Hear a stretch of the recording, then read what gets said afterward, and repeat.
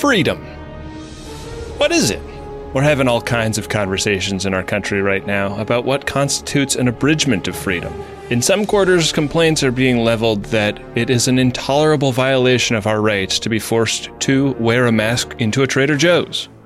This is, it seems to me, a consequence of a long history of our culture fetishizing freedom without linking it to citizenship.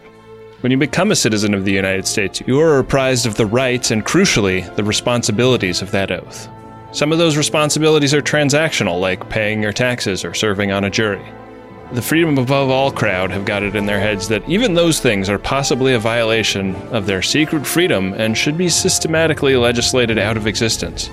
No wonder many of them also refuse to wear a mask, which is primarily a way to protect fellow citizens from a virus you may have and not know about. My point is, as our imperfect union was set up, our responsibilities are attendant to our rights, and one cannot exist without the other. And if you don't believe that, you might need to either reacquaint yourself with the concept of citizenship or make yourself one of those weird blood-stained sovereign citizen documents and go live in some bug-out bunker in rural Michigan. But that's not most people, and it's probably not a problem most of our listeners have. We understand that to have a civil society, there's some give and take. And sometimes you've got to go do a thing you don't want to do to contribute to the greater good. Imagine then that your freedom not to be burned alive in a taxi cab on a fictional New York City avenue that the Empire State Building rises from the center of is suddenly, and without warning, impinged upon. What then? Who wouldn't want to declare independence from that? That's the kind of independence, the kind of freedom that today's film is about. Creepy but somewhat relatable and macOS version 7.6 compatible aliens come to our planet to wipe us out and harvest all our resources. Never mind that almost all of the resources one could harvest from Earth are so abundant in the solar system that any interstellar-capable species would save themselves a lot of trouble getting them elsewhere. These are the kind of aliens that Hollywood loves to warn us about. The kind that don't make a lot of sense from a thermodynamic standpoint, but enable Jeff Goldblum and Will Smith to quip around and get in dogfights and smoke cigars, and enable Bill Pullman to debate whether the use of nuclear weapons is justified in a planetary attack by deranged but technologically superior species bent on wiping out all of humanity. This is our 4th of July pork chop episode, and while you are standing around your socially distanced barbecue celebrating your patriotism with, I assume, a pork chop, I hope you'll reflect on your responsibilities as a citizen. Your responsibility to pay your taxes, to serve on a jury if you're called, to take the safety of your community seriously, and to fucking nuke the shit out of some UFOs if they try to destroy our planet. It's a fine line standing between a principle and hiding behind one. You can tolerate a little compromise if you're actually managing to get something accomplished. Today on Friendly Fire, Independence Day.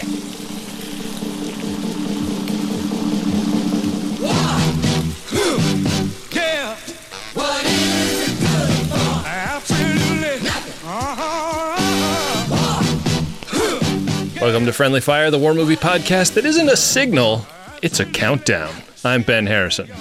I'm Adam Pranica. And I'm John Roderick. Happy 4th of July to one and all. Yay! I'm just filled with a patriotic fervor this time of year. You always were. And so glad to be talking about this great movie that has held up. This is like one of the most important big summer blockbusters of all time. How old were you when this movie came out? We have to start with that. I will tell you, I graduated high school in 1997, so I would have been a junior in high school during the summer that this film premiered, and I can remember it in great detail. I really can, because I don't know if you recall, if you have the same amount of recall for this as I do, but the Super Bowl commercial for this film was all anyone could talk about for a long time. It was a teaser trailer, not to be confused with a real preview. And if you go back and watch it, I think it's easy to see why. It's a teaser that makes you think this film is going to be serious. I was looking forward to seeing a serious film in the summer of 1996. Like, I went to it on opening night.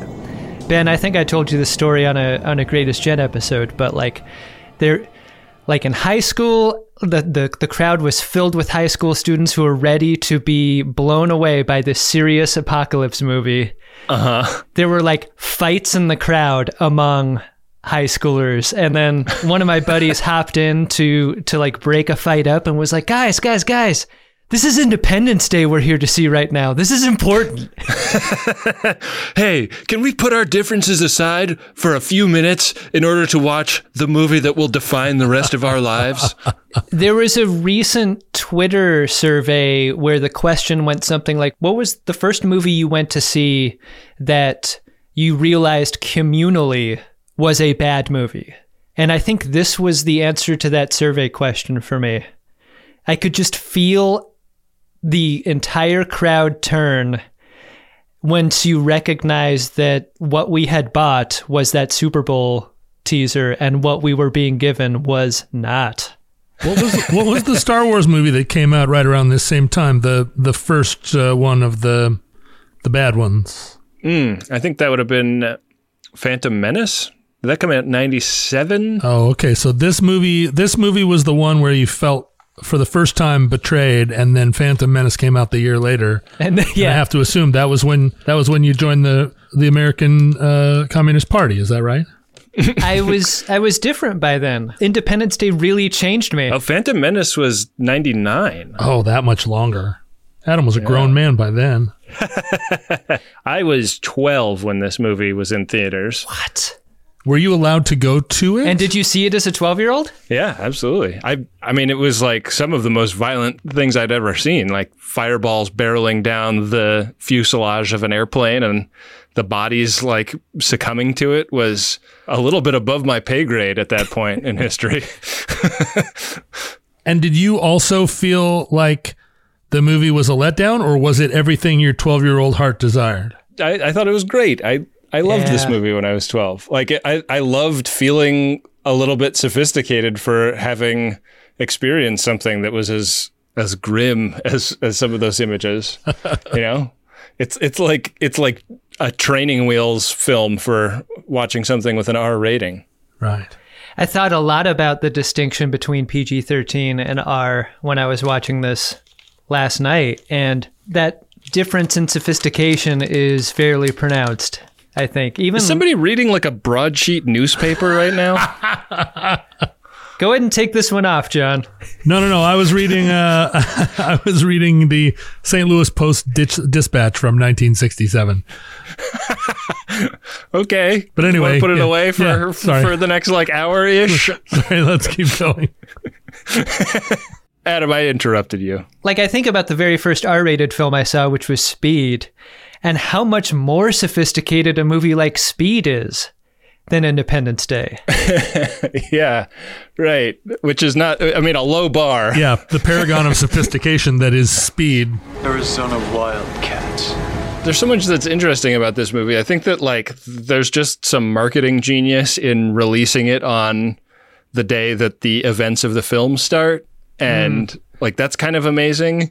The like incoherence of that, though, being maybe part of it, part of the appeal being that when he gets up on the soapbox and says, today we celebrate our Independence Day.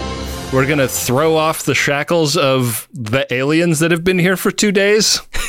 It's like kind of a perfectly dumb American reimagining of what independence might mean from like comfortable white people that have forgotten. I want to make an uncomfortable admission to you both. No one else is listening to this, so I feel safe. Yeah, that's right. in doing that. Yeah. You're 2 hours into this film, probably at the point where Bill Pullman holds the bullhorn up to his mouth and delivers his speech. And I'm like, there's no way this is gonna hold up. This is gonna be as shitty as I remember. And I looked down at my arms and I saw the goosebumps and I was like, fuck you, man. Like, really? I could not believe it worked. Wow. Yeah. That's what a soundtrack will do too. Yeah. You know, the violins start going and the sunset in the background. it's effectively manipulative in that moment and so few others. You really have a slog on your way there. What's your history with this film, John? Did you watch it in theaters? Were you in the irony brigades that went out to see it? No way. I mean, one thing that's maybe hard for you guys to fathom is what an incredible snob I would have been at the age of 25 or 26 when I saw this movie. Hold on. The room is spinning. What? Are you saying they didn't show ID4 in the Varsity Theater on the Ave, John? I guess I would have been 27 when this movie came out. And I was so pitched against it. I was pitched against it like, and by pitched, I mean like my feet were planted and I was leaning into being against this movie at 30 different levels, from an artistic level, from a cultural level, from a, at the time, like a kind of anti-capitalist, anti-commercial level. I was just, Independence Day personified everything that I was fighting against in the world. After you had heard about what it was, though, or in the roll-up? Because I really want to make that distinction. Like, no one knew what this was before the film came out. It was a surprise. Here's what I knew it wasn't, which was a thoughtful and introspective assessment of what would happen globally if we actually encountered a threat in the form of extraterrestrial people. Yeah. You could just tell, even the roll-up, if it was going to be serious, even if the movie was serious, it was going to be a war movie about fighting aliens. And at the time, I was very interested in the premise of an UFO invasion. But I was interested in it from a sci-fi novel perspective, which is like from a personal perspective, like let's follow a team of people that end up living in the sewers and try to reforge a civilization, or from a diplomatic perspective. But what this was going to be was a major, big budget piece of shit. I just didn't know what kind. Did you like Stargate a few years before? The other, like, that's the film that Roland Emmerich coasted on in order to get this film. Like, no, I didn't. The see success that of Stargate made Independence Day possible. 1994, I was still not sober, so I wasn't going to any movies called Stargate at the time. I mean, I went through a Stargate a few times, but I don't think that Stargate was visible to anybody else in the room. Why do these guys all have Egyptian godheads all of a sudden? I was like, I'm on the other side. I'm on the other side. You guys, I'm on the other side. What do you want me to bring back? My roommate a year before we were out at some hemp fest, walking around in a complete, like, just drugged out state. And my roommate Shannon turned to me and said, it was a hemp fest, but it was on the 4th of July. It's a hell of a combination. I think it was something, or maybe it was just the 4th of July and we made it a personal hemp fest. I don't remember. Every day is a hemp fest in certain people's lives. But Shannon turned to me and was like, man, you know what? You know what we need? We need a global Independence Day where we're like independent from the man and from the, like, just, we need independence from, like, everything, man. And I was like, oh, wow, man. That reminds me of the day I asked my dad on Father's Day why there wasn't such a thing as Children's Day. And he was like, that's because every day is Children's Day. Go play in the backyard. But so when Pullman got up and gave that speech, and because this is the first time I've ever seen the movie, he was giving the speech and I was like, oh, whoa, it's Shannon Kelly's total vision. It's Independence Day for everybody, man. No, I've never seen this. I never saw it on cable. I avoided it like the plague. And then fortunately, I think the world realized that this movie was bad enough that it stopped trying to show it places. This isn't a thing that shows up on hotel TVs or airplanes. You're the perfect person for me to ask this question of then, because like attempting to be as objective as possible, when was the moment in this film that you knew it was bad? The movie starts off pretty well. We're on the moon. We're looking at the leftovers of the Apollo program there on the moon, and all of a sudden a shadow comes over them. That's pretty spooky. Yeah. And then the shadow starts to, and then it comes over the thing, and then there's somebody. John, you didn't watch the movie, did you? You're just scrubbing through it on the show? Wait. Oh, you know what it was? It was, we're at SETI. This is the beginning of the film. We're at SETI, and the camera is panning through some empty halls at SETI.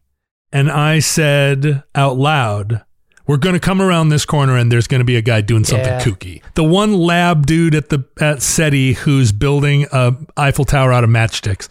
And we come around the corner, and sure enough, there's a guy like with a putter playing golf while the machine is like, bzz, bzz, bzz, bzz, bzz, and he goes and looks at it and is like, "Oh no!" I knew then it was going to be a corn palace, but I don't think it was until Jeff Goldblum rode his bike through the office. No one notices except Harvey Fierstein, who's doing his like absolute just 1996 like first openly gay bear figure voice where he's like, David, and I was like, this movie is over for me. There's nothing left here. Scorched You earth. can do a perfect impression with one word. That was great. I like that Jeff Goldblum kind of invents .com startup culture in that moment, though. Like that, hey, I'm gonna ride a wheeled vehicle through a busy open plan office full of people. Grabbing a little bowl of M&Ms and some Fruit Loops on my way. Yeah. I'll win a point in somebody else's foosball game, and then I'll get to my desk and get to work. But honestly, from that point forward, I can't think of when I saw Judd Hirsch, I was pretty excited because you don't see Judd Hirsch in a lot of things. But then Judd Hirsch is doing such a like, "Oi, Gewalt, you got your thing over here and then the one over here." And it's like, what is that even? We're even in 1996, were we doing that? Yeah. Did you guys read about the reaction by far-right Islamic folks to this movie, leading to like the film being like censored and boycotted in certain parts of the world? Tell me more. So in Lebanon, they censored the part where Judd Hirsch puts on his yarmulke and leads a prayer at the end, and like Hezbollah like made a point of calling on all Muslims to boycott the film because it was, quote, propaganda for the so-called genius of the Jews and their concern for humanity. Yeah. I will say this. I am infrequently on the same side of an issue as Hezbollah. Oh boy. But the idea of wanting to censor and bury the 1996 film Independence Day, I think is a side I can take. Please address your correspondence to go fuck yourself at maxfunkenstein.sex. CC Adam. This was a time in history where the idea of like having some Israeli fighter jets parked next to some Saudi fighter jets and they're working together on something was controversial to some people. Except this movie is heart and soul post-racial America, right? The only thing this movie didn't have was Denzel. It's got every other thing that is trying to really communicate that that the war is over and we're all just one big happy family. Everybody's here. The first lady is hanging out with a stripper, but it's the stripper who's wise. Not, and like it's all everybody. Your call sign is wise stripper, John. I think that like the post-racialness of this movie is very, very much like at the forefront of it, but also I think that it's got a very interesting relationship with masculinity because there isn't a really like super macho main character. Like the president's not that macho. Even the Marine is not that macho. Right. And everybody's pretty. They're not macho. They're pretty. Right? Yeah. And I wonder, like, it's also like a kind of patriotism that's really stripped of a lot of like a lot of meaning. And the director Roland Emmerich is a gay German man, and I wondered if you thought that like, oh yeah, like I think part of why this movie was like so big overseas, aside from the like small controversies surrounding the depictions of Jews, is that like even if you're not an American, like this is a fun movie, and it doesn't ask you to like believe that America is the best country to like enjoy the movie. Like it kind of flatters the American audience without like without rubbing it in everybody else's face. And I think that like the kinds of big budget Hollywood blockbusters we have now are like calculated to play to this exact strength. Right. So jingoistic. And what's cool or not cool, what sort of illustrates your point is that we do have the CIA director who is both mealy-mouthed and undermining. You know, he's like, he's a bad guy. And hawkish. He's super hawkish, right? He's a bad guy in three different ways, right? If you want there to be evidence that America is a corrupt country, he gets to shoulder that burden, but he's also the one that has the most doubt about the president's macho-ness and gets shot down by him. The perfectly cast James Reborn here, like that he's exactly the guy. If we don't strike soon, there may not be much of an America left to defend. Sir. He's the only human bad guy, right? Every other human being is good in one way or another. They all rally.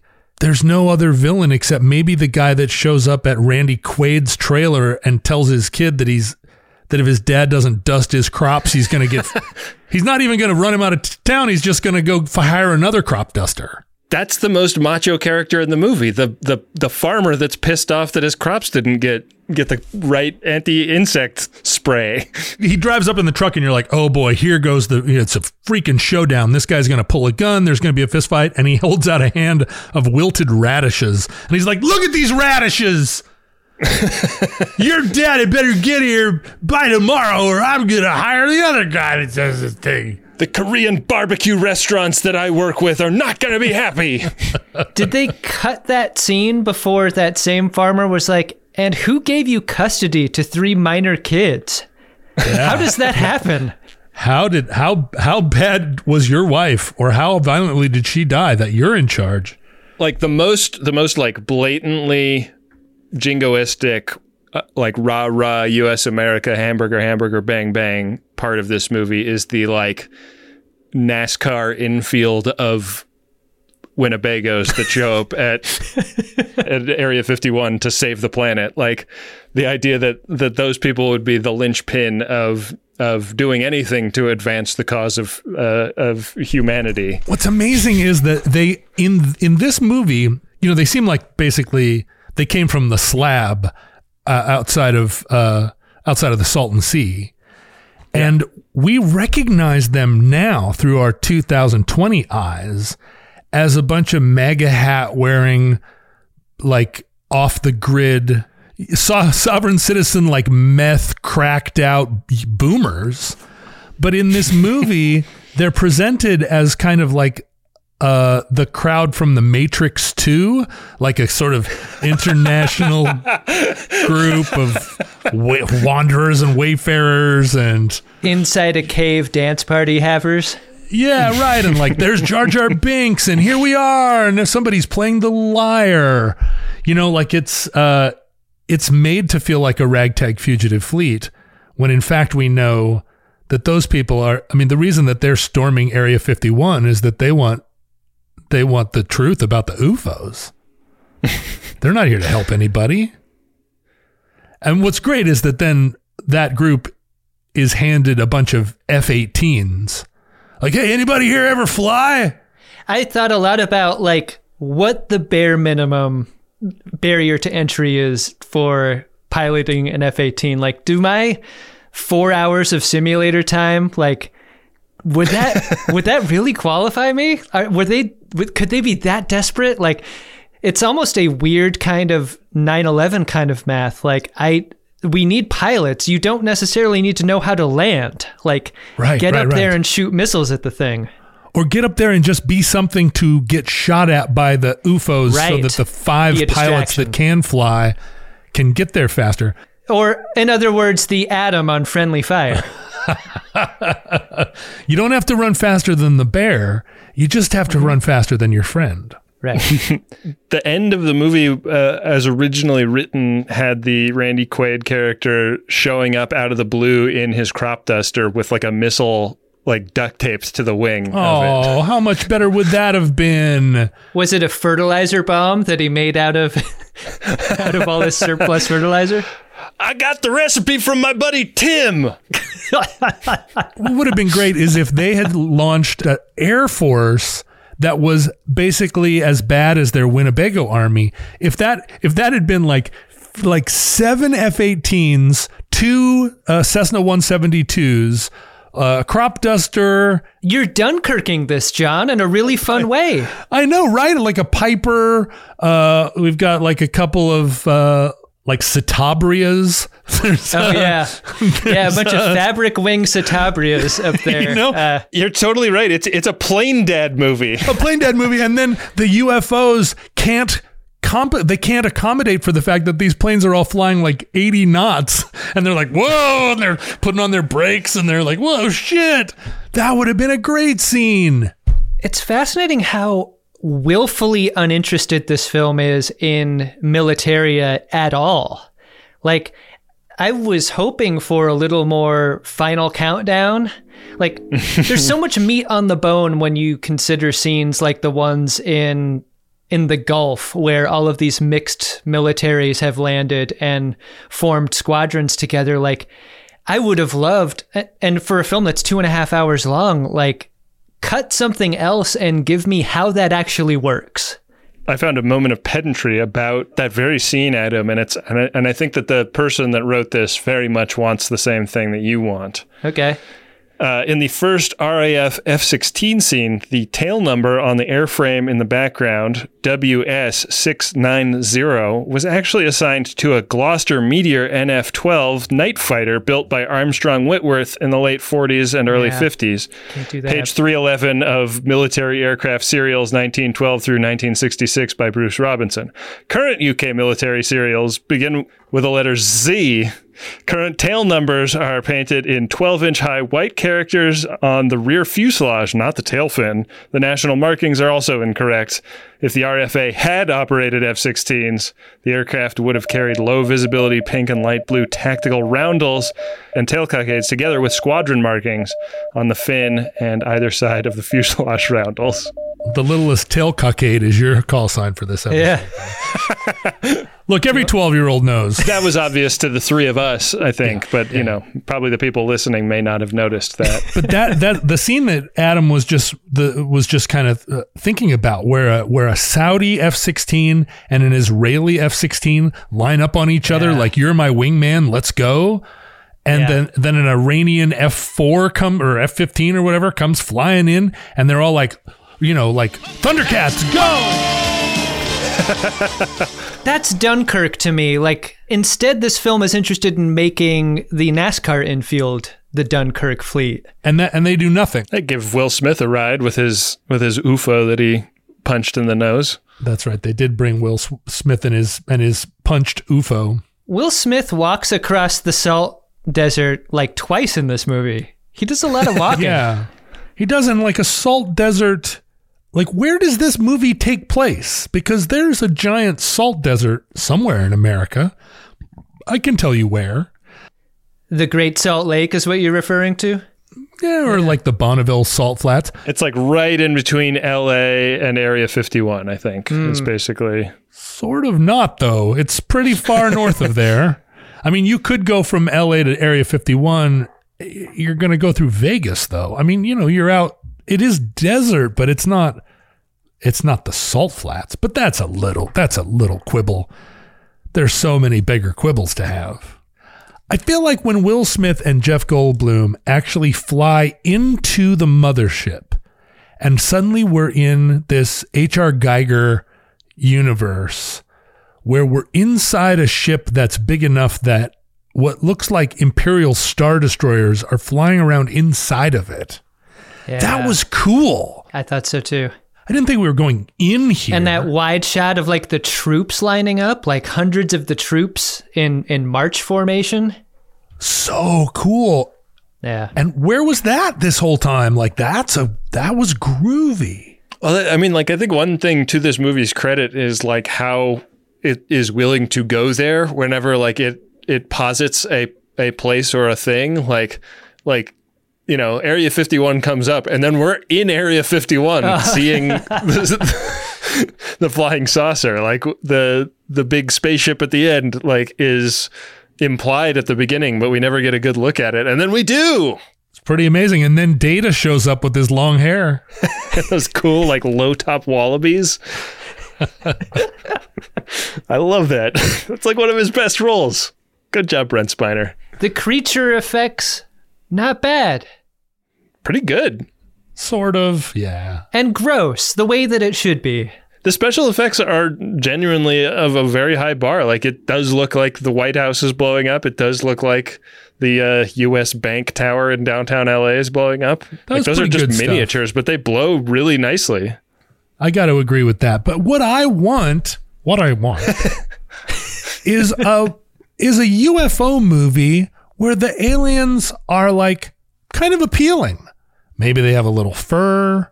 Maybe they've got a little bit of a kind of a cute little face. Not like big eyes. It doesn't have to be like. Can I interest you in Star Wars 3, The Return of the Jedi? Come on. But I'm talking about like world destroying aliens that are here to take over and like suck our blood or whatever, but make them look like cats. Or make them look like, you know, like pot-bellied pigs or something. Why do they always have to look like the afterbirth of a shark? You know, like every time. And you're like, that's not necessarily, man. Not necessarily. Am I right? John, one of your quotes that has endeared you to me forever was a thing that we shot for the Engadget show, where you suggested that perhaps humanity's ultimate destiny was to be a space virus and just take over everything, much like the aliens in this movie. Yep. It's even more delightful to me now that I know that you'd never seen this movie when you said that. I always think of us as just basically a blood infection of the Earth, which was an organism that somehow got sick with us, and that as we start exploring other worlds, we're just going to be that same sickness imported from one planet to another. But we're cute. We look like little furry cat monkeys. At least I do. Right. Yeah, you do look a bit like a cat monkey. You'd welcome us to your planet, wouldn't you? Like, hey, everybody, it's the Beatles. You would catch me completely off guard because I would be like, oh, this guy's cool. And then you would start laser nuking all of my major cities, and I wouldn't know what to do with myself. And the thing is, I'd be laser nuking your cities while at the same time standing there going, I'm not laser nuking your cities. Here, listen, it's all a misunderstanding. And then I would like turn to my friends and I'd be like, it's a misunderstanding. He's not really doing it. He's nice. No, he means something. He means well. That's the movie I want to see, where the aliens are like bullshit artists. Are these aliens pissed that the scout ship went down in Roswell and all of their buds were stuck in tanks and had experiments done to them? Is that why this is happening? I kept waiting for that. The flimsiness of the reason of like they go from planet to planet, just harvesting and killing, like that seemed less strong of a reason than we did fucked up things to their scout ship and they are pissed. Well, but also when they fly that scout ship, that self-same scout ship, which they've like patched together like a 57 Chevy in Havana. Are you telling me that the mothership doesn't have some kind of like ID chip that they would say, hey, this is the ship that's been missing for like 50 years? Yeah, like, but they got so many of them. It's like it doesn't even register. I think that's a reason for the RFID necessity that John's talking about. Like, you got to keep the stuff organized. I mean, even Dark Vader would know that this was something that came from some other, that came from whatever planet Nebulon. I feel like Jeff Goldblum And to a similar but totally opposite extent, Bill Pullman, were told that they were in a different kind of movie than how they are acting. Like, Jeff Goldblum seems plausible at all times. Like, he feels very, like, his character feels very lived in a way that maybe only Jeff Goldblum could make possible. But I feel like Bill Pullman was told that this was Mars Attacks, and that's the sort of carriage that he should give his president character. His first scene when you meet the president was when I knew this film was bad. I didn't understand his vocal effect. I have a confession to make. I'm sleeping next to a beautiful young brunette. I feel like he was using this film as an audition for Lost Highway. It was so weird. You for sure hear that in the big speech he gives through the megaphone, you know, to the assembled like 80 meth heads that are going to fly all these Marine jets. Yeah. Where it's like he's giving a stump speech to a bunch of people that are just like, okay, we're all pretty freaked out about flying these planes. Can you like dial it back a little bit? Like, you're not on TV right now. You know who was missing from that scene and from that squadron was the Porkins. Like, we cut around to the same three characters in that scene, but like, I want some variety. I want infinite variety and infinite combinations in those F-18s. Quaid was the Porkins. Quaid's is a shitty Porkins. Quaid is a shitty Porkins. There's our t-shirt. Wow. Ersatz Porkins on the challenge coin.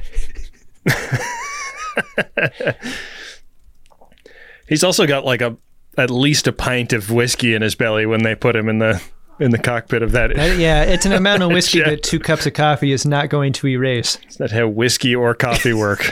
I know that there are a lot of active duty listeners to Friendly Fire. I know that there are some fighter pilots, and I really want to know how much it would take to take me, a guy that had his student pilot license and has flown in the pilot seat, a Cessna 152, a Cessna 172, a Cessna 185, and that's it. How hard it would be to teach me to fly an F-18 enough that I could get it off the ground and keep it in level flight. Yeah. Like no chance of landing the thing, no chance of pulling any kind of move. Just get me off the ground and hold it in level flight. Now, if you sit me in the plane and you say, here's the throttle, here's your ailerons, here's your flaps, go. If I just put that throttle forward and pull back on the stick when if you put a little piece of tape on the airspeed indicator, like when it gets here, pull back. Am I just going to be able to fly? And make sure that you don't put the tape upside down, right? Because that's what happens in the UFO later. Right, where it's like, oh no, you push forward to go backward. That's the one trick the aliens had, because their minds are like cat minds. John, I would bet almost anything that you would conduct yourself better than Harry Connick Jr., who for some reason takes off his mask during a descending radius turn and kills himself in the process. What was that about? I think he got a little bit up in his head about the fact that he'd just proposed to Will Smith. He got cold feet and he just didn't know what to do. Which is more implausible in this film? The idea of Will Smith piloting an alien ship and successfully completing the nuke the mothership mission, or that any woman who has ever lived in the history of this planet would enjoy the type of engagement ring that has 2 dolphins in an Ouroboros around a diamond in the middle. A Dolphin 69 ring. The ugliest engagement ring in film history is what that is. It ties into her dolphin earrings, though. Oh, yeah. Guess so. I really have to know like where we were in 1996, where the primary love story in this movie is between a Marine pilot and a girl he met at a strip club and her son. Like, that's the romance we're rooting for. That's the one that like exemplifies America. And like, of all the, I honestly was rooting for the Harry Connick Jr. Will Smith romance more than I was rooting for this other romance. And it's not, I'm very sex positive and I'm very, pro sex worker. I just felt like, who is this? Why does the fate of the world hang in the balance with this lady? Why is she the indomitable spirit? Why is she in this movie? Two things about John. He's pro-sex worker, anti-Hezbollah. I'm anti-Hezbollah. I'm pro-sex worker. I'm pro... And you vote. Gay marriage. I do. I'm pro combining Independence Day and Hempfest into one mega holiday. Wow. Vivica A. Fox, pretty great in this movie. She's not given a ton to do, but she gets her own storyline. That's for sure. She really does. She's not given a ton to do, but she's in the movie a lot. And that might be my complaint, because it's like she's not doing anything, but we keep cutting back to her. And everything that happens after she looks up and sees the spaceship in the sky in their front yard. I don't think you go to work that day, Vivica A. Fox. No. I think you call in sick at the club. She's like, boy, I picked the wrong day to pole dance. Nobody's giving me any tips because there's a 14-mile across spaceship hovering over LA. What a fucking weird scene. What are the chances that people wouldn't have already decided to evacuate the cities at that point? Like the fact that New York is still like just going about its business when they're like realizing they have 30 minutes left and the president says, evacuate the cities. Well, you remember when we did War of the Worlds and we had a conversation about like, there's a monster coming up out of the pavement and all these people are just standing there. It's exploding the sidewalk 15 feet in front of them, and they only start running when it starts lasering them. We talked about that for a while, and then there was all this pushback on our social media feeds from all these people that were like, actually, people all the time stand right next to a disaster, and it happens all the time. It's very common human being behavior. What font did they use to get that particular tone? Well, it was kind of it was super knowledgeable people talking about what other people do in the event of how they behave. Group dynamics, Ben.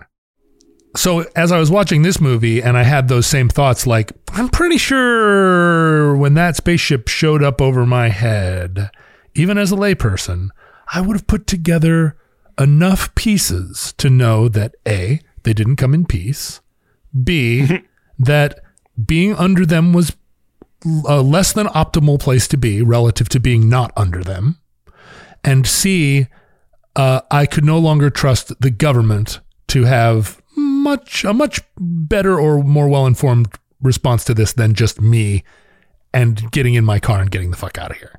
You know what I mean? Like, you don't look up there and go, yeah, send those F-16s up.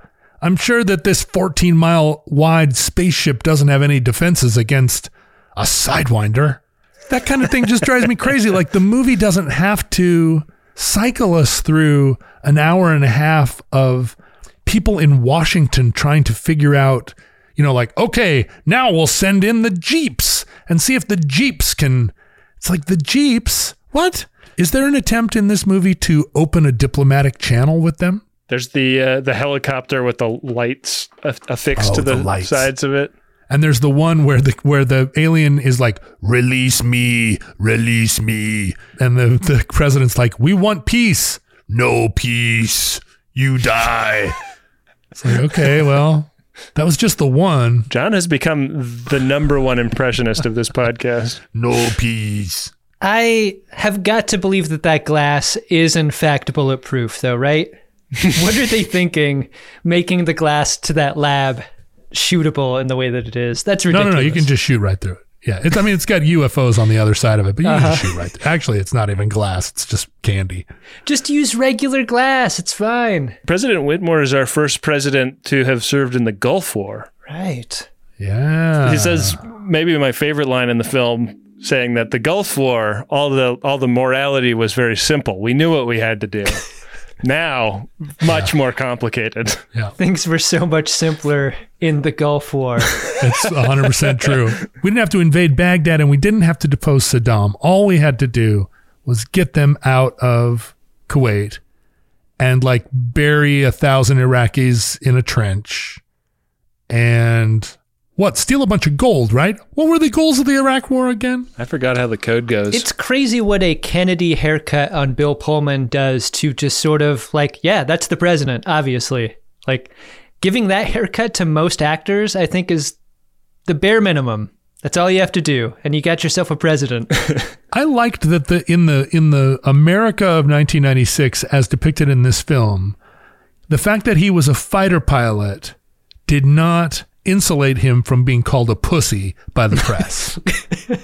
Right? Like, the movie opens on him having low approval rating, and like Camille Paglia makes a cameo where she's like, well, I thought his pants had a bigger bulge. And he's like, oh. All of the McLaughlin Group stuff in this movie is fucking great. I feel like films like this try to do that thing where you see real news anchors and real TV shows and like real actors playing themselves doing a thing, talking about the experience we're in during the movie. Why is McLaughlin Group that thing for this? And how many episodes does John McLaughlin get in 1 week? In a 3-day span, is McLaughlin Group on 12 hours a day? In the alternate universe, it's a nightly program. That's the problem. The idea that the aliens have been around for decades and some people in the government know it, but it's such a big secret that it's even been kept from like the chairman of the Joint Chiefs of Staff and the president, is an interesting concept to inject into a movie like this. It's basically like the first time I can remember seeing like a deep state implied by a film. And it's also interesting that like the aliens don't seem to have learned anything about us in that time, because like when the US starts to coordinate a global effort to shoot down these ships once they get the shield down, they use uncoded Morse code to transmit that message. And it seems like the aliens should be like, if we can upload a computer virus to them, shouldn't they be able to decode like SOS? I think if you had the power to do like flights across galaxies, that you'd have a code breaking team on your ship that could like probably figure out Morse code pretty fast. Like the equivalent on the ship is that nerd playing mini golf at SETI. Like there's that guy on the mothership somewhere, right? Yeah, right. Or somebody that's also like monitoring all the people just talking on open walkie-talkie channels throughout this whole movie, where it's just like, okay, we've got the plan. The Morse code guy tells us that we're all launching at once, and we're gonna upload a virus. I just love that the alien computer is also using MS-DOS. Crucially, they never show us the cabling involved in this, right? Are they wirelessly uploading this virus to them? Yeah, it must have been. Couldn't really tell. A SCSI to serial adapter, and it's like, where do you get one at a time like this? Like, is Radio Shack even open? And I think to watch films in the late 90s is to experience like the bloom of Will Smith as a film actor, right? And I'm not sure if this film knew who he was or was going to be, given that you don't really meet him until 25 minutes into the film. It does pay off the promise of him at the end. He is definitely the hero of the story. But it's interesting to see him early in his career. This was a film that came in right after Bad Boys, and I think as soon as Independence Day was over, his success was going to be guaranteed as a film actor, as a bankable film star. Oh, he did Men in Black right after, didn't he? Yeah, and those 3 films I think are just a tremendous launch for a career. You can't underestimate the power of Getting Jiggy With It, right? Which came out just a couple of years after this. I mean, when I told people I was going to be watching this movie for Friendly Fire, like the thing that came back at me was like, oh, Will Smith, not great. Like all of his Will Smithy taglines, kind of cringy. That's what I call a close encounter. Like, he is, like, extremely Will Smithy in some parts, in some ways that Michael Bay really emphasized in the Bad Boys films. Right. But I don't know, he just has a special charisma that like, I think he is able to rise above the dialogue he's given in films like this. Yeah, I wonder how much he writes his own stuff too, because like some of those, like, oh, you did not shoot that green shit at me, feels so personal to him as an actor. Like, it's so on brand for him that I wonder if that was even in the script like that. It feels like he's Mike Lowry from Bad Boys in this movie. Like, right on down to the climax of the film is like trying to escape the mothership before the door closes. Like, that's the airport runway escape in the Porsche scene all over again, where he's screaming and they're trying to make it out before the thing explodes. Like, that's almost shot for shot, that same moment. Yeah. And it's like, it's that stuff that people found so compelling. I love it. In a weird way, this movie kind of feels like a celebration of the amazing variety of weapons the United States can bring to bear on a thing. Like, it's almost like the Cold War is over. Who could we use all this shit to fight? As the writing exercise that led to this script. Like, we see nuclear submarines in this movie. We see a weird, like, laser spotting tank that they use to make sure the nuke goes off and actually takes out the alien ship. And there's like a ton of debate. Like, are we actually going to set off a device over American soil? Like, what does that say about us? Crucially, like, this film is a demonstration of like the impotence of that stuff. Yeah. Like, none of it works. This is the premise of like a whole genre of science fiction, right? That uniting the world's people is actually, it's not that it will take an outside enemy so much as it is that it would be so easy to unite the world if only we had the smallest trigger of an outside enemy. And it's kind of a hopeful premise. And this movie does nothing with that.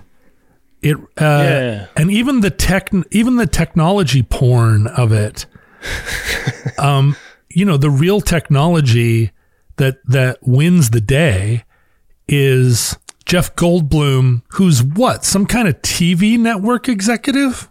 I think he's an engineer at like a TV network, but there is some line about like, I can't believe you spent 8 years at MIT only to be a glorified cable guy or something like that. Yeah, right. What is he doing? Like, what kind of cable engineer? Yeah. There's a very thin, like, D plot about him being a guy that is less ambitious than his wife, who works at the White House, which is why he can call someone at the White House when he wants to. but his technology, which seems to be like a compact lap device of some kind. What is that? Does anybody recognize the history of computers? What that little that is an Apple PowerBook. It's that was like major product placement for Apple. Oh, Apple PowerBook, right on. So he's got his Apple PowerBook, and he saves the world with some bleep bloops or something like. Like there's no technology porn in this. The F-18 can presumably be flown by any drunk, and. Like that little tank that you're saying witnessed the thing is like some Cold War era armored personnel carrier, not even a thing. Like, those guys didn't survive that. They got cooked in that thing. But like, what do you think of the nuclear stuff in this movie? It's an interesting thought experiment about like what is how the line moves in proportion to what has happened to you, what you're willing to accept strategically, given what has come before. I think one of the things that a better movie, I think, would have marshaled was like the pace at which the president needs to make decisions, based on unfolding events and new information. Feels like it was stressful and dangerous in the first half an hour of the film and became less and less interesting as the decisions became more and more obvious. In that way you're talking about, John, like when all of the cities are gone, I guess it doesn't really matter as much as it used to whether or not you're going to set off a nuclear weapon over Denver or whatever, if Denver's not even there. But in the beginning, I found that really compelling. Like the need to make the decisions at the pace that they were, I thought was all rightly done. You're gonna start right with tactical nukes. That missile that launches out of the B-2, I mean, this is not some 40 megaton Moscow destroying nuke, presumably. It's a tactical nuke. It's a battlefield nuke. And the way it goes off over that thing, like it hits it and presumably it hits one side of it and kind of cleans out that side of Denver, and the other side of Denver is fine. I think the next thing you would have done is throw a big nuke at it. Let me see. The largest bomb in the U.S. arsenal now is the B-83 with a maximum yield of 1.2 megatons, which is not very big relative to, I think, during the Cold War, we had bombs that were 9 megatons. And pretty sure the Tsar Bomba, which was the bomb that the Russians set off that was the biggest bomb in history, was 50 megatons. Let's see your spaceship bounce one of those off. Of course, that would have melted all of Colorado, but... I'm looking at the aircraft capable of carrying that bomb, and it goes from B-1, B-2 all the way down to F-18 and F-22. Can carry a B-83? Yeah. Whoa. Yeah, I mean, the thing is, it's 12 feet long. It's not comically large for its yield. Oh, this says here that the B-53 was still in the U.S. arsenal until 2011. So we would have had plenty of B-53s stacked up in 1996. They would have been just sitting around. That's what you want to huck at it. Yeah, throw your trash nukes at it. Not going to use them anyway. Yeah. They really make the Secretary of Defense look like an asshole in the nuke moment when he pumps his fist. Yeah. And like, no, that didn't actually work, bud. Premature celebration's a bad look. Every movie like this has a scene like that where the control room throws their papers up and starts pouring the champagne, and then one guy is still asking for confirmation on his headset. Why can't these movies get away from that moment? I don't know. Well, we spent so much emotional and intellectual energy thinking about what nuclear bombs were going to do and be and how they were going to change the world. And there's this, I think, in people my age and older, total blue balls about the nukes. Like, really? All of that and nothing? We never even used a single one of them? No bunker was ever busted. No town was vaporized. Like, it's all we thought about.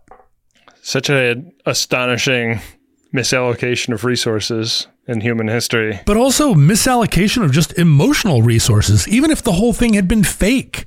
The amount of heartache it caused, the amount of just like mental preoccupation. I think a lot of these disaster movies, and I think this is true of superhero movies too, where whole cities are destroyed. This massive hangover. Wow. I mean, in a way, it's our patrimony from the 20th century, that there's just a lot of us that can't get those images of buildings collapsing, people being vaporized. Like they filled our dreams. And all these movie makers that are 50 years old or whatever are like, fuck, I just can't get, what if Superman did it? What if it was the beavers? What if they built a beaver dam so big that it vaporized the world? This is definitely like the movie that I think of first when I think of disaster movie that showed really plausible city destruction. I think that it set a trend for that stuff too. Like when you see the beam come down and you're seeing close-ups of buildings blow for a while, but then you cut to the wide shot and that like expanding donut of fire is ripping through the DC suburbs at that point is like an incredible image. And I don't think it was really like possible before this movie. Like nobody had actually like nailed it at that scale. The willingness of this movie to vaporize a few characters that were given names in the beginning of the movie. The first quarter of the movie, we meet a handful of people that we get to know it's signaled that we're going to be with these people. We're going to see Marty Gilbert's going to make it, right? Right. And then we watch them burn up, and it does give the movie a brief, gravity. That the movie's willing to kill off its main characters or willing to care off its subordinate characters. I thought it did that so insufficiently for me. And I think, elevating this argument to its quote unquote main characters, the way that it kills Harry Connick Jr., a character who's supposed to be Will Smith's best friend, and we forget about him utterly in the next scene.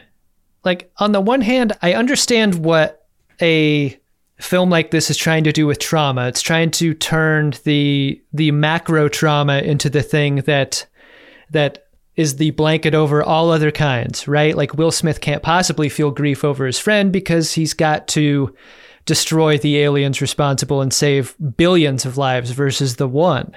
But, like, even when you consider the president's wife's death and how kind of empty that feels, I don't like the stakes that this film plays with its grief. And I think this film would be better if it took its grief more seriously. And I think it's okay if it had. What's it all for? John, this is like an exportable property. I feel like that went into superhero movies that followed. Like, the lesson that this film taught the films of today isn't just how plausibly we can make city blocks look when they're destroyed. It's how little we care about the people in the buildings. Like, the scope of the thing is purely visual and it's not emotional in any way. And like, that is the enduring lesson of the thing. I was surprised at how much more in this movie, and honestly, only in Bill Pullman's face is any of this registered, right? He's the only person that he shoulders the weight of the world. He mourns the death of all the people in the cities. He is the conscience of, I guess, the entire film, right? Because Jeff Goldblum has no conscience and Will Smith has no conscience. Dr. Okun is like the guy who's watching the movie with us and is like, it's actually kind of crazy and awesome what's going on. And it's like Bill Pullman turns to camera and reminds us that, this has come at a great cost. He's really the John Roderick of the movie. Even the stripper with a heart of gold, like, there's no conscience to any of them. It's just Bill Pullman. But even that has more conscience than the movies that followed. The superhero movies where hundreds of millions die, no one even registers their deaths at all. And then we sit through the credits, and at the end, Hancock shows up, and there's a joke about why Hancock is in the Marvel Comics universe, and it's like, what happened to the 600 million people that died? At least in this movie, we have Bill Pullman to look like a hangdog sad sack. You guys are going to hate me for saying this, but like, it's one of the reasons I think Sum of All Fears is one of the good Clancy's, is because when that device goes off, I think we've already been with all of the characters who suffer from it. We experience it in the hospital when it goes off with Jack's wife. Like, I feel like that's the way to experience a moment like that. And so few movies get that right. We did talk about that being a pretty profound scene. I don't remember how badly I excoriated that movie, but it did have it did have a better version of Apocalypse than this one did. Yeah. Well, will our rating of the film be apocalyptic? Is a question I have about this point in every Friendly Fire episode. Will this film burn in the nuclear fire of our ratings? Yes, even the pork chop films get their own custom rating system. and I'm here to tell us what that is. Sometimes I will watch a film and be struck by a prop that I want. I want to own something that I see from the film. And in Independence Day, there is a prop that shows up during a scene that most people might forget about its significance, but something that I've been thinking about ever since watching this film. So the Levinsons have boarded Air Force One, and like the dream of riding on Air Force One is still alive for me. I'm fascinated by that plane. I love the scene of Air Force One landing at Area 51 in this movie. Got a kick out of that. But the idea that the Air Force One has barf bags on it and they're given the presidential seal and everything, this has got to be a real thing. And not only that, it's a thing that I really want. I want an Air Force One barf bag almost as much as anything on Air Force One. Like, I know Air Force One has its own china and its own like engraved cutlery and stuff. You can keep all that. Give me the Air Force One barf bag. I think it'd be super fun to have. And I think it makes a great rating system for Independence Day because you know what it's there for. You hope you don't have to use it. And in context, it's meaningful because at the time this film first came out, I think a lot of us thought we were getting on board a special ride, right? At least I did. I thought this was going to be a treat. My expectations were so high. I was so innocent as a high schooler. I thought this was going to feel significant and real, and instead, it was not that at all. It was the first time that I can remember that I was really, really let down by a film's promise, and it made me cynical in a way that as a film goer, I've never recovered from. I'm less excited about films based on their trailers because of Independence Day. So, as sick as it made me to watch this film at the time, and because of that vertigo I still kind of feel when I go watch movies, that conflict between the expectation and the reality of a thing, I think that's what makes 1 to 5 Air Force One barf bags a great rating system for this. It's so frustrating to watch this film, and like you're playing the R-rated version in your mind, I think. At least I am. So many different avenues this film could have taken to become serious. It's never interested in that. I think there's a version of this film where Bill Pullman plays it a little less camp. Maybe we get a serious version of him. Maybe we cut out a half an hour. Sometimes I feel like we watch bad films and you feel like you could fix it in the edit. That might be possible here. I don't know. I have a hard time forgiving this film for the hurt that it caused me. At the same time, I have to give it the credit that I feel like it deserves. It started a filmmaking language that is still being spoken today. And for its very small part in filmmaking history, I'm inclined to give it 2 Air Force One barf bags. I think ordinarily it would be 1, but I think its significance in film will give it the extra 1. I remain disappointed in the promise of this thing. I don't share your experience with this movie. I don't.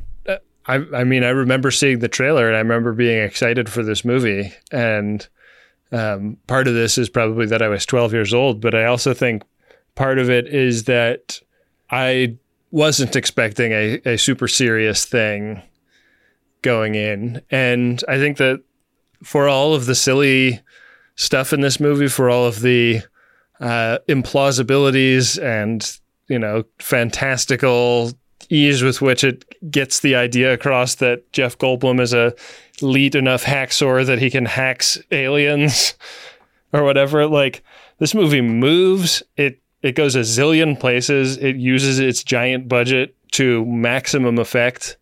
And I'm always entertained by this movie. Anytime it's on, I am happy to watch it because it is a dumb, fun popcorn flick, and I think that's all it ever meant to be. So I feel bad that it holds such a dark place in your heart, Adam. Me too. And I think that it kind of set a tone. Like I think its place in movie history is not that small. I think this is the model that a lot, for better or for worse, that a lot of the films that we are getting even this summer are kind of working off of. Like, it changed our appetites in so many ways. Like, I think part of it is the tolerance for a 2.5 hour film. Yeah. Also, I think started here. It's an interesting document of its time. It's always surprising to me how comfortable it is being the weird movie it is, despite how big it is. Like, you're right. Like, Bill Pullman's choices make zero sense if you're trying to make a movie with a ton of gravity. And that might be the thing that I think is best about this movie is, like, what if the president is kind of dopey? Yeah. What if he is not there to make us feel the intense seriousness of everything, but he's like a president puppet to laugh at, you know, the tropey things that happen to a president in a situation like this. So I give it slightly higher marks than you. I don't think it's a great movie. I don't think it's an essential movie, but it is a fun pork chop movie to me. So I will give it 3.5 barf bags. All right.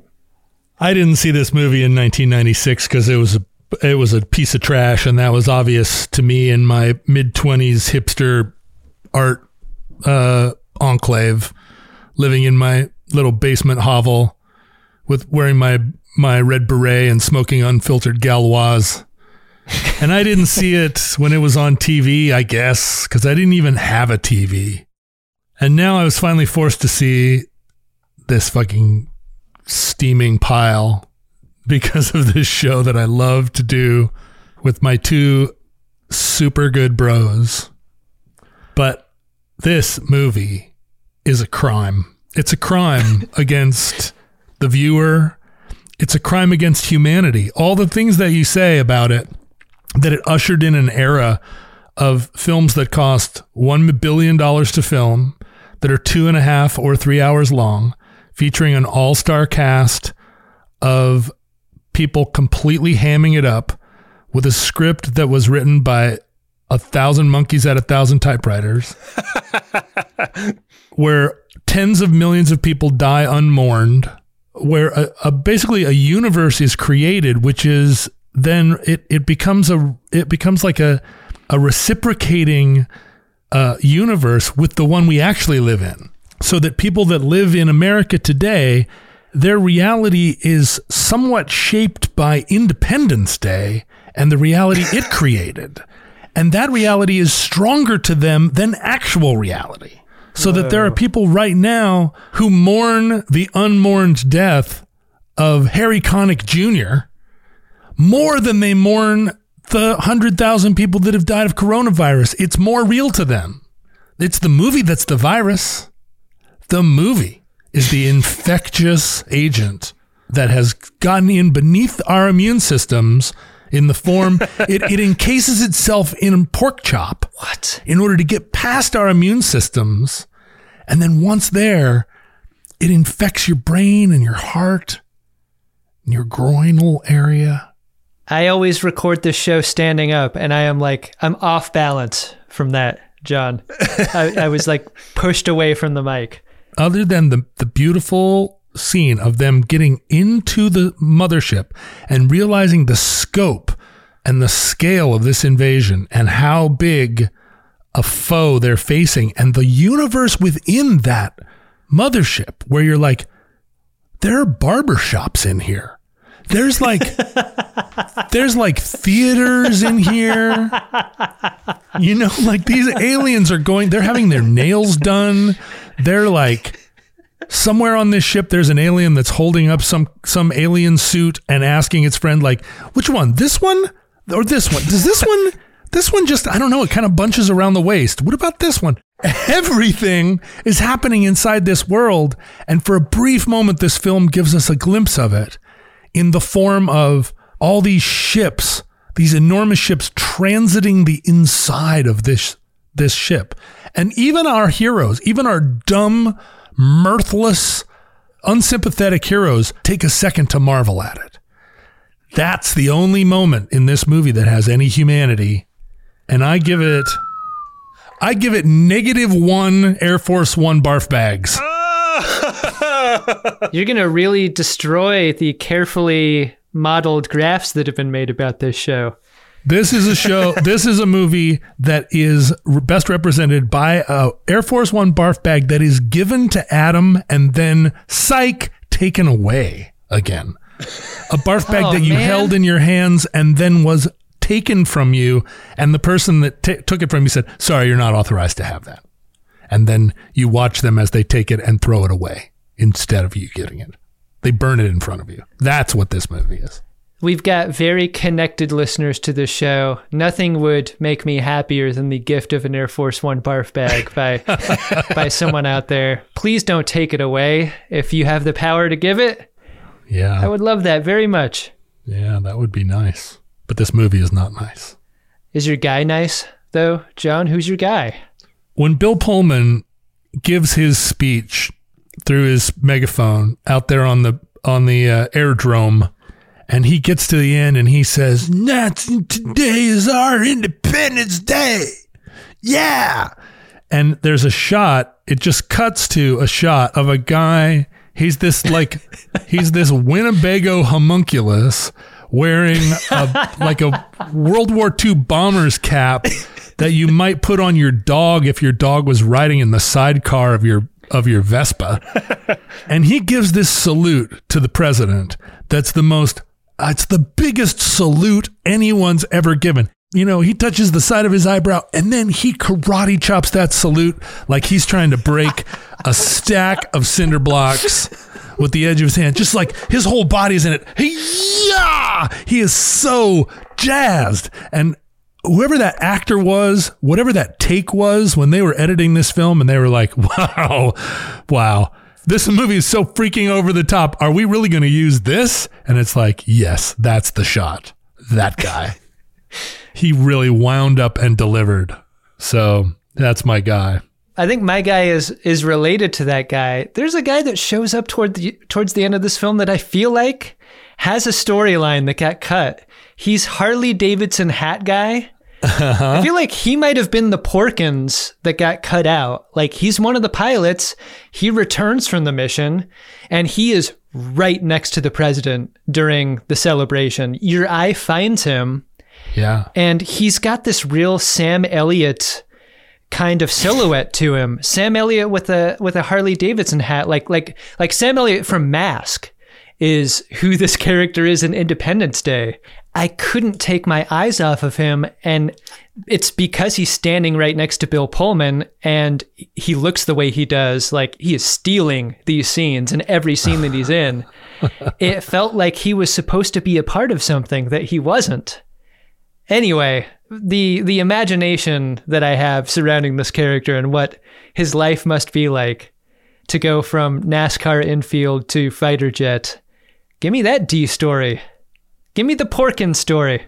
Don't you want to see the movie where that guy in a plane that he built from a kit he got out of Popular Mechanics is taking on the mothership along with Randy Quaid in a biplane that's got a nuke strapped to its wingtip? Don't you want to see that movie? I really do. Let's make that movie now. Yeah, I think he represents the possibilities that we don't get in this movie. So he's going to be my guy. Unfortunately, right now, that character, not that actor, is like spraying air freshener around his house to combat chemtrails and is convinced that the world is flat. How many 5G towers has he shot a gun at? The number of QAnon bookmarks that are open on his Dell. Yeah. This was as good as it got for Harley Davidson hat guy. Yeah, that was the peak of his culture and society. Uh-huh. You know, my guy's much earlier in the film, in the scene in the tunnel in LA when Vivica A. Fox looks in the rearview mirror and sees the fireball coming. She's able to get her young son to cover, but we don't know if the dog is going to make it, but the dog makes it last minute. Dog is my guy. God damn it. Such a cute doggy. He's a good boy. He is a good boy. Well, I hope people come back next month for our review of the 2016 film Independence Day: Resurgence. Wow. Oh, it's got a colon. Is that really what we're doing? No. Is Bill Pullman the president of the world after this? I'm kind of curious about what happens after. I have seen Independence Day: Resurgence. It has Bill Pullman. It has Jeff Goldblum. It has Brent Spiner. No. It has Judd Hirsch. No. The whole band's back together. Impossible. No, but except for Will Smith. Will Smith is the only one that didn't come back. Yeah. Wow. You know, this movie did, for the first time ever, make me confront the fact that I finally understood why some people think Jeff Goldblum is really foxy. Oh, yeah. For many years, that was inconceivable to me. Jeff Goldblum was a comedy actor with a comedy face and a comedy physique. And then I remember overhearing a conversation where two girls were salivating over Jeff Goldblum, and I was like, Jeff Goldblum? You mean the guy from The Fly? Jeff Goldblum? Like the goofy guy? Goofy? And they were like, yes, we specifically want to fuck him when he's got like some fly parts, but not all fly parts. Yeah, right. There was no... And so for many years, I've been very confused by this aspect of the internet. And then in this movie, I find, because he goes through this whole movie with his shirt unbuttoned to his belly button. And I was like, oh, Jeff Goldblum. Huh. He's kind of I guess he's kind of a handsome guy. Yeah. A little bit cute, I guess. He's no Will Smith. All right, guys, this was super fun. All right, guys, this was super. Been pretty good today. Woof, woof, woof. Well, guys, this has been super fun, and I think we got to leave it with Robs from here. But thanks to everyone who has supported the show, and I hope you've enjoyed the Pork Chop feed. It may not be here forever, so keep encouraging people to go to MaximumFun.org/join. You've already done it. Why can't your friends do it? Yeah, what's wrong with them? Yeah, good point. So for John Roderick and Adam Pranica, I've been Ben Harrison. To the victor, go the spoiler alerts. Listen to me. Friendly Fire's Pork Chop feed is a Maximum Fun podcast.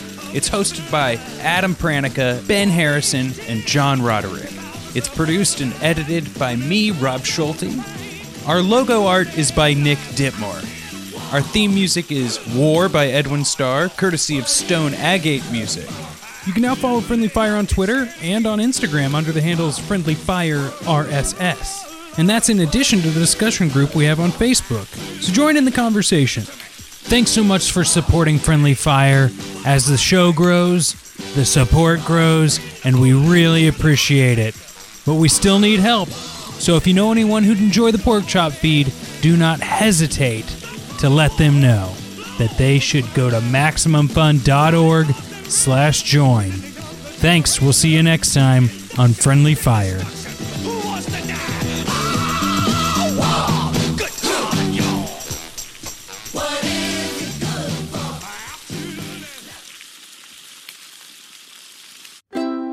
MaximumFun.org. Comedy and culture.